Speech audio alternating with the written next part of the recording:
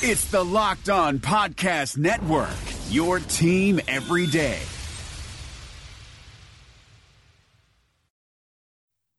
You are Locked On Packers, your daily Green Bay Packers podcast, part of the Locked On Podcast Network, your team every day. RELAX. Relax. We're going to be okay. It is time. It is time. I feel like we can run the table. I really do. You are Locked On Packers, part of the Locked On Podcast Network, your team every single day. I am Peter Bukowski, and I cover the Green Bay Packers for SB Nation. I cover the NFL around the internet, and you can follow me on Twitter at Peter_Bukowski. You can follow the podcast on Twitter at Locked On Packers. Like us on Facebook. Subscribe to the show on iTunes, on Spotify, on Google Play, wherever you find podcasts. You will find Locked On Packers, the number one Packers podcast in the state of Wisconsin, and the show for fans who know what happened. They want to know why and how.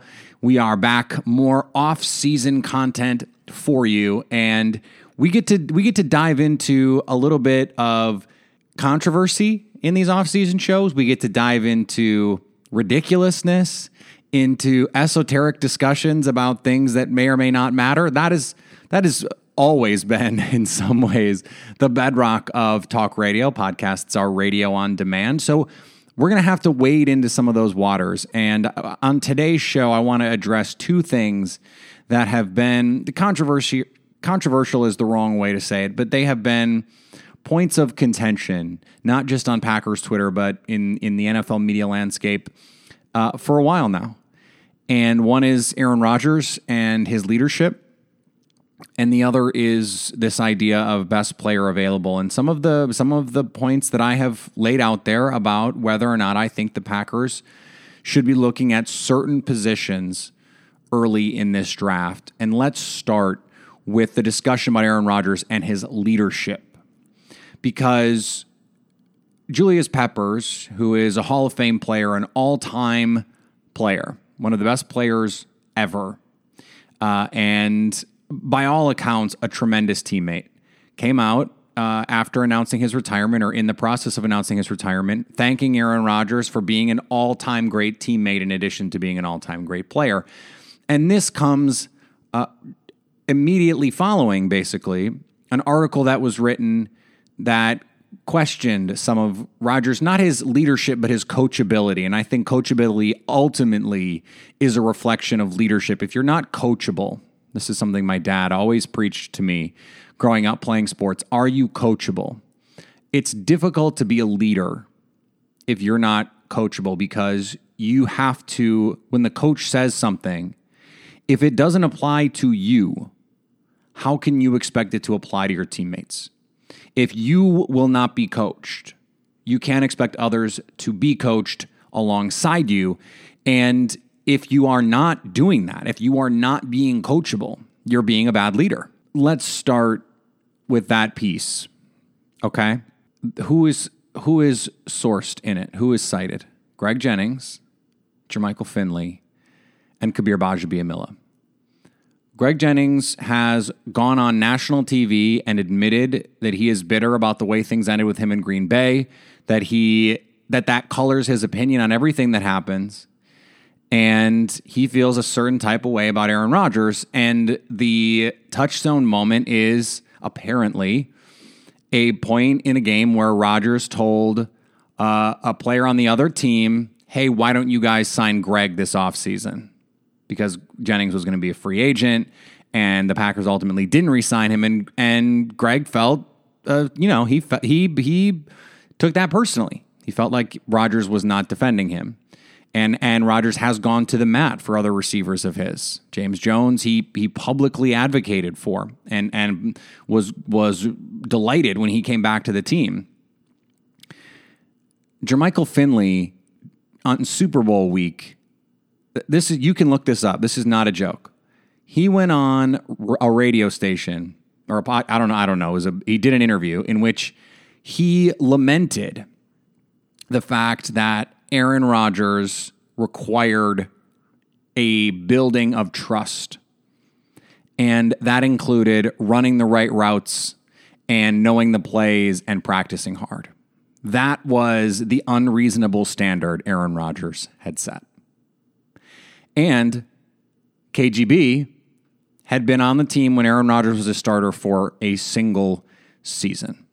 I'm not saying their criticism is invalid. I don't even want to address that part of it. I don't know the truth. But I think the problem I have with that piece in particular is there is no one in that piece who is a recent teammate of Aaron Rodgers. James Jones is available. He's a media guy now, and he was a receiver on this team much more recently than Greg Jennings and doesn't have the same sordid past. Jermichael Finley was a player who was considered a problem in the locker room, a me-first guy. And so what is the perspective we're getting there with those two players? What are we gaining? And then what I really have a problem with is this idea, okay, is Rodgers coachable, yes or no? Well, we know he was coached early in his career because he changed a lot. And a lot of that has been attributed to Mike McCarthy. Aaron Rodgers has attributed it to Mike McCarthy, but it's also a lot of work that Rodgers himself put in. The heart of the question in the piece was, can Matt LaFleur coach Aaron Rodgers? Will Aaron Rodgers allow Matt LaFleur to coach him? You know what's not in that story? Anyone who's ever been coached by Matt LaFleur and anyone who has played in the NFL in the last, 5 years? So this is the group of opinions that are somehow codifying this perception about what Aaron Rodgers is or isn't as a player, his attitude, whatever. This is the best we can come up with. And meanwhile, Julius Peppers on the all-time team list thinks Aaron Rodgers is an all-time teammate. So does Charles Woodson. So does James Jones. So does Jordy Nelson and Randall Cobb and AJ Hawk and guys who were also all-time teammates. So if you just one person's opinion of another person, that is wholly subjective. So you might like me and someone else might not like me. And it's not that someone is right. You didn't like me or you do like me, and that's your perspective, and that is what it is. Now, if you are a third person in this discussion and you are assessing whose opinion to take, and you don't know me, you just know something about these other two people, whose opinion are you going to trust? Wouldn't you rather the person who is universally believed to be of high character, or someone that you think is a good friend, let's say, you would take their opinion of me over the other person who used to date my ex-girlfriend or something? Like they're whatever the comparable situation is. All of the negativity around Aaron Rodgers is either one, media manufactured by a talking head that has no idea that thinks Dwayne Haskins is more of a runner than a passer. Those kinds of people. Although Stephen A. rides for Aaron Rodgers. Or they are former teammates who have some sort of axe to grind, or in KGB's case, was only there early in Aaron Rodgers' career. I'm not here to dispute whether he is or isn't coachable or isn't a leader. Here's what I know. All the guys who are great leaders and great teammates that have played with Aaron Rodgers in the last 10 years all think he's a great guy and a great teammate. All of the young players on this team right now, Aaron Jones talked about what it meant to be mentored and have the support of Aaron Rodgers. Davante Adams is someone who has said what it meant to him to have the sort of Rodgers seal of approval when Rodgers said, I think Davante is going to have a big year. Those kinds of things, because Rodgers is a great player, they carry weight. And he's the kind of person that he puts in the work. And so he expects you to put in the work too. And if you don't, he is going to let you know about it. And that works for some people and it doesn't work for other people. And it doesn't work if you're someone who is a receiver, let's say, and you didn't get as many targets as you thought you should. Now, what's interesting is Devontae Adams loves Aaron Rodgers. James Jones loves Aaron Rodgers. Jordy Nelson, Randall Cobb, guys who have played with him recently. Why do they have such wildly different visions? I mean, Aaron Rodgers was just in Randall Cobb's wedding. Why do they have such wildly different perceptions of what Aaron Rodgers is like as a leader and a teammate than these other people? And yet, over and over again, these are the voices we're turning to offer what becomes gospel doctrine on who Aaron Rodgers is as a person. And yet these other moments from these teammates who as players should have the gravitas and the bona fides to say that person is someone whose opinion is worth listening to, they don't get amplified because they don't say the hot take thing. That is a problem with our media landscape. It's a problem with Twitter. It is a problem with fandom, and it is a problem because confirmation bias is a thing that exists. So a narrative starts, and we see a thing that conforms to that narrative, and we remember it. The things that counter that narrative, we tend to forget. And that builds on your own confirmation bias. And every little thing that we see, the body language, whatever, it becomes part of confirmation bias. Aaron Rodgers says some banal thing in training camp about the receivers not understanding yet what it means to practice professionally and be precise. And suddenly it's taken like he is saying these guys are terrible and he's trashing them in the media. No, he said they need to learn how to be pros. When you are a professional, when you walk the walk, you are allowed to talk the talk.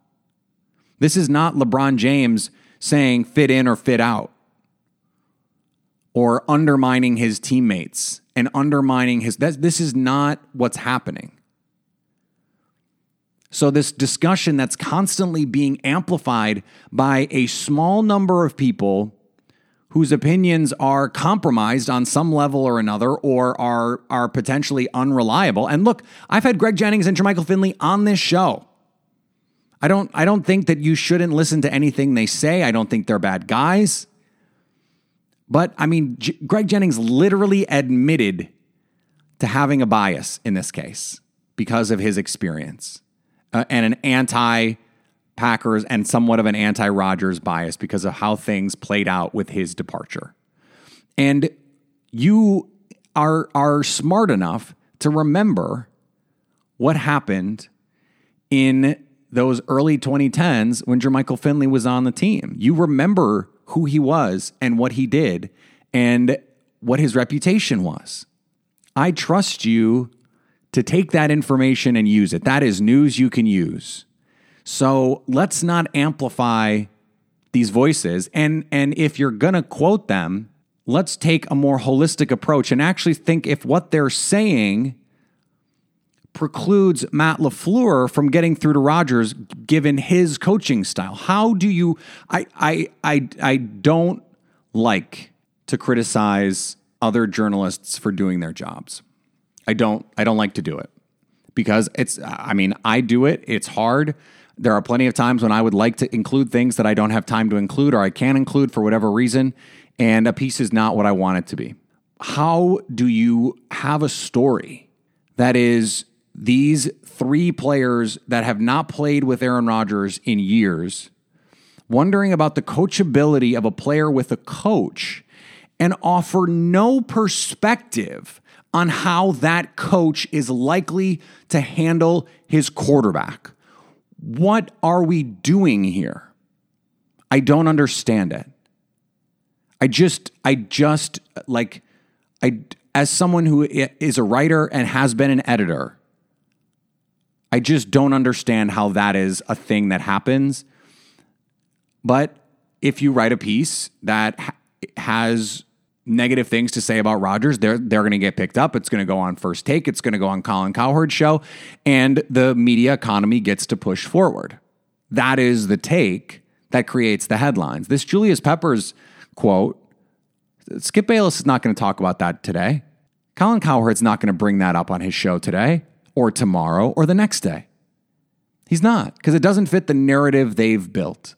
The criticism cycle in sports media is always more potent and has longer legs than anything else. And so that's why you read so many stories about it. And now that this narrative has taken hold because of quotes from a very small group of players, it has become a nationalized narrative. And then it feeds itself. You go to these same people every time there's something that happens, and you get their info and their feedback again. It is silly. And I'm not even saying what they're saying is not true.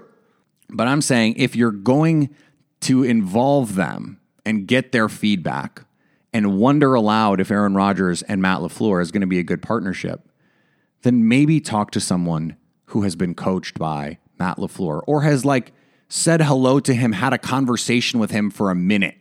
Let's just start there. That should be the baseline. But that's not what happened here. It's not dissimilar from a piece that was written a couple years ago about Aaron Rodgers' leadership that contained a tweet from a player's sibling and a quote from Shannon Sharpe on a pregame show or some sort of talking head show. And this was the evidence, and an old Jermichael Finley quote. Again, we're still in the Jermichael Finley criticism of Rodgers' economy. And that was passed off as evidence that Rodgers was not a good leader because Shannon Sharpe said he had heard a thing, and Greg Jennings' sister tweeted something. And I mean, we're talking about 5 years ago. And oh, by the way, it's the same person writing both of these pieces. I'm not on this show calling anybody out. I'm not naming names. I'm not here trying to blow up anyone's spot or dunk on anybody. I'm just saying when you read something, it's important to have perspective to know who is speaking and what their track record is. And I trust you, my listeners, to be smart enough to take all of the information at your disposal and apply it and come to the correct conclusion. The reopening is right around the corner, and there's a chance that no one has seen your balls in months. Don't ruin your first post-quarantine date with a ball fro. Would you show up on the first day of school without a haircut? Manscaped is here to provide you the best tools for your grooming experience. Do you really want the next person to see your down there hair to think you weren't expecting anyone to see it? No one wants that.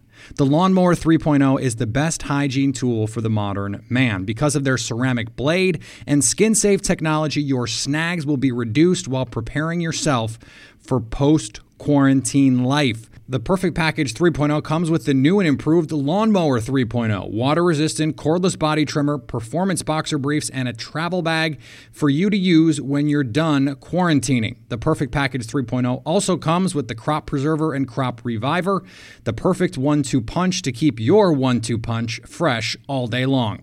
Subscribers to the Peak Hygiene Plan get a new replacement blade refill for your lawnmower trimmer delivered to your door every 3 months, making sure your trimmer stays fresh and clean so you can too.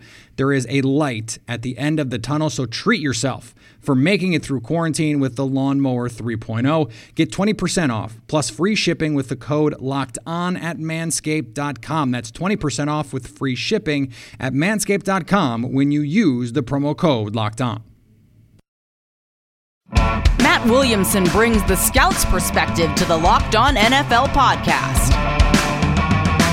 We got to talk 2018 quarterbacks. Josh Allen has the best quarterback record aside from Lamar Jackson, but the lowest completion percentage other than Josh Rosen. He's just been complete garbage for the most part when he's been allowed to play. Yeah, but I just want to throw a couple nuggets out on Allen, and I know he's a lot bigger, a lot stronger, but he kind of reminds me of early career RG3. What's kind of remarkable about Allen is he is so gifted, and he got better, I thought, this past year, which is encouraging with the anticipatory throws and the touch of his throws. But his deep ball passing is like the worst in the league. Hear Matt with co-host Brian Peacock every day on Locked On NFL. Subscribe or follow today wherever you get your podcasts. Whew. That was an A block, huh? That was not where I wanted to spend the first 17 minutes of the show, but that's the discussion, and we have to talk about it. Now, I wanna have Zach Cruz actually on the show later in the week. We're in our next report card series. We're gonna do tight ends, and I think a lot of fans are really interested in adding one. And Zach is of the mind that TJ Hawkinson at 12 is fine. If the pass rushers are gone, just take Hawk. And I've made my case on the show why I think that's the wrong choice.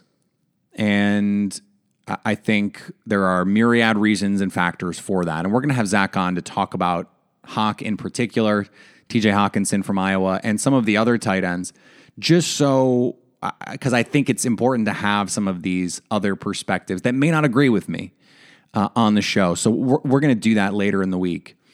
But I got some pushback from Zach and from other people on Twitter, and I totally understand this idea, because I basically said, I don't think it makes sense to go tight end at 12, and I don't think it makes sense to go linebacker early. And I basically said, look, they have Blake Martinez, they have Oren Burks, who they traded up to get in the third round. It's just unlikely they would do this, and they shouldn't. I wrote the piece last week. They will not take a tight end at 12, and they shouldn't. I wrote that for Acme Packing Company. Go read it. And I made a joke. Oh, do I have to do the same thing with linebacker in the top 50? I don't think the Packers should take a linebacker in the top 50. That is not the same as saying I think they should pass on a good player. So I got a lot of pushback. If he's the best guy, you take him. And you point out, oh, Darius Leonard is awesome last year. Leighton Vander Esch is awesome last year. Look, linebackers can change your team. I agree. The problem with that thought process is you're assuming perfect information. If you knew before the draft Darius Leonard was going to be an all-pro, he goes top 10. He goes at least top 15. But you don't know that. You go into the draft with imperfect information about what a prospect is. Look at someone like Le'Veon Bell, who totally changed his body and really grew as a player in the NFL from what he was in college. We had no idea he was going to do that. So the teams that passed on him couldn't have known that they were passing on the player that he ultimately became. They also likely could not have known that he would eventually get embroiled in a historic contract negotiation and try to force his way out of Pittsburgh. Those are things you don't know when you go into a draft. And so the idea of best player available, and this is something we've talked about a ton. We talked about it with the tight ends last week.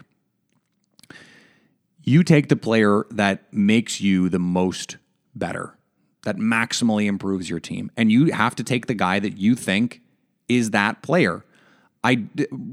You can't do that irrespective of position. That calculation takes into account who's already on your team. And Zach made a good point when he said, well, the best player is the most impactful player. Okay, maybe.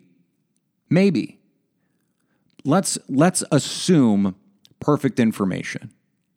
And let's assume we know at any given moment who the good players and who the bad players are going to be. So you're a team and you have an off-ball linebacker at 12 and you have a pass rusher at 12 and you like them both, but you think the linebacker is a little bit better. Someone saying they should take the best player for Green Bay is saying they should take the off-ball linebacker. My point is to say they have Blake Martinez, they invested in Oren Burks, and they consistently only play one linebacker anyway because Mike Pettin likes to play a 3-safety nickel look, and he likes to play a dime look with a safety playing linebacker, and then the extra corner. Why is the linebacker more impactful? He's not. The pass rusher would be more impactful, even if the linebacker in a vacuum is a better player. Now, this gets complicated because you say, oh, well, the Packers, they didn't take Leighton Vander Esch, and now they have this hole at linebacker. Okay, but if Jair Alexander is as good at corner as Leighton Vander Esch is at linebacker, and you assume when they picked Jair, it was because he was the guy that they felt was the most impactful player or the best player, whichever one, doesn't matter. You assume they picked Jair Alexander because the Packers don't really reach for need, generally speaking. If you have equal players, Jair, let's call Jair an 87 at corner, let's just say, and Leighton Vander Esch is an 88 or an 89 at linebacker. You'd rather have the corner. You would. You just would. I'm not saying reach. I'm not saying don't take the good player. If you knew Leighton Vander Esch was so good, let's say Jair Alexander is bad. We don't know that, but if Jair Alexander is bad, then you can say Green Bay should have taken Leighton Vander Esch. They wanted, by the way, to take Leighton Vander Esch. They liked Leighton Vander Esch. They would have played him at edge. They would have played him rushing the passer. You can't look at the draft and say, oh, look at those good players and look at how they changed their teams and say that the same thing is going to happen next time, or that the process that ultimately led to those selections was bad, because you have to do the best with the information you have. So the Colts take Quentin Nelson. He changes their offense because of what he's able to bring as a guard. It was a strange choice. Generally speaking, I am not into taking guards that high, but there were a lot of people that thought Quentin Nelson was the best football player in this draft. I mean, let's say Josh Rosen is really good, or let's say the Browns with the first pick, they take Quentin Nelson, and the Giants are sitting there and they can either take Saquon Barkley or Baker Mayfield. Saquon Barkley is a really flipping good football player. Baker Mayfield would have impacted the Giants in a bigger way. And oh, by the way, you can get a running back in the second round or the third round or the fourth round because the Browns did. Running backs grow on trees. This is part of my case with tight ends. You can find a tight end. You can find an off-ball linebacker. If you want a good pass rusher, you better take him in the first round because they're not going to come in the second through 7 rounds. They're just not. I would never advocate not taking good players. Always take good players. And if they sit there at 12 and they don't like any of the pass rushers, or they don't like any of the offensive linemen, or they don't like whatever, if they think the guy that is going to come in and be the most impactful player for their team is an off-ball linebacker because they think that Devin White is the second coming of Ray Lewis, draft that guy. If they think TJ Hawkinson is the second coming of Rob Gronkowski, draft that guy. But if you think that guy is a solid player and you have other guys that you think are also really solid players and they play a premier position, and they play a premier position that happens to be one where you could use an upgrade, those players make more sense. It is all of these factors. Saying you should only take the best player or you should reach for need are the same to me. They're the same because they're opinions based wholly in a vacuum where context is everything. Context is everything in a draft. These are not players who exist without context. I'm not just saying don't take a tight end at 12. I'm saying don't take any of these tight ends at 12. And I'm not just saying don't take a linebacker at 12. I'm saying don't take any of these linebackers at 12. And I'm saying at 30, there are other guys who I think are likely to impact this team more. And that's in part because I don't love Devin White. I like Devin Bush, but I don't know if he's any better than Oren Burks. And they've invested there. You don't know before the draft who's going to be good and who's not. So you have to take into account. You use your scouting, and then you have to take into account who's already on your team, what your team is likely to look like a year from now, 2 years from now, 3 years from now. All of those things have to matter. Otherwise, what are we doing? What are we doing? You're not building a team. You're picking a Madden team. It has to matter. Everything else has to matter. Positions has to matter. Contracts have to matter. Your team have to matter. The grades have to matter. They all matter. Doesn't mean they matter the same, but they all have to matter, or you are taking a myopic view of team building. All right, we'll be back tomorrow, and as I said, I'm gonna try to get Zach for the tight end show. We'll do questions on Wednesday. We'll get to the offseason report card on Thursday, and then maybe we'll get a guest tomorrow. I'm working on it. We'll see what we can do. But otherwise, Combine's coming fast. Free agency is going to be here before you know it. We're less than a month out on that. Combine starts February 26th. So we're 2 weeks from that. Free agency officially starts March 13th. So, a month out basically from free agency. So a lot of draft discussions to get done between now and March, and then free agency will be doing emergency podcasts if and when the Packers make signings. We did a lot of those last year. They were really fun. You guys loved them. So we will keep those together. A lot more interviews as we go through the offseason.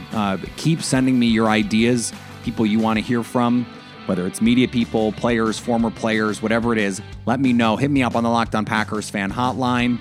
Hit me up on Twitter at Peter_Bukowski, the podcast Twitter at Locked On Packers, on Facebook.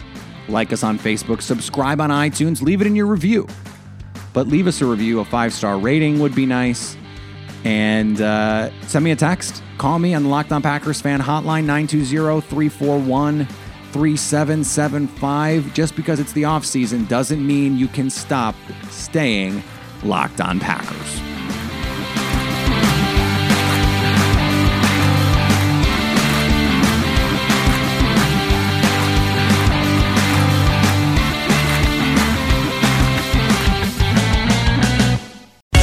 For listening to the Locked On Podcast Network, but why stop now? Check out the daily Locked On Podcast Network for your favorite NBA team. Find it right now in your favorite podcast app, and be sure to subscribe or follow so you never miss an episode. The Locked On Podcast Network, your team every day.